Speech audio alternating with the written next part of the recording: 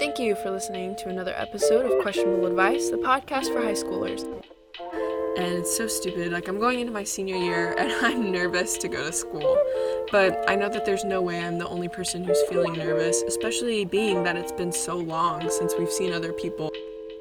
There's no way you could be a professional pen pal.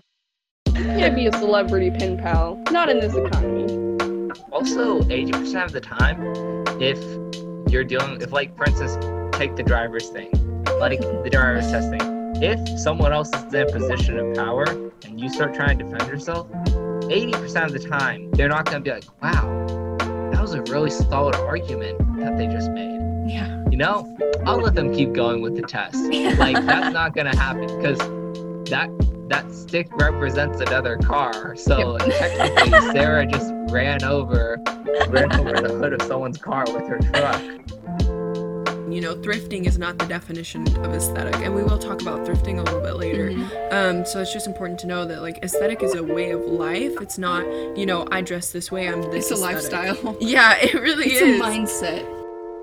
At some point in your relationship, this person meant a lot to you, and that in some capacity you do still value them as a friend, or really even if you still love them, then you should focus on that and try to see past your anger to try to end things in a civil manner,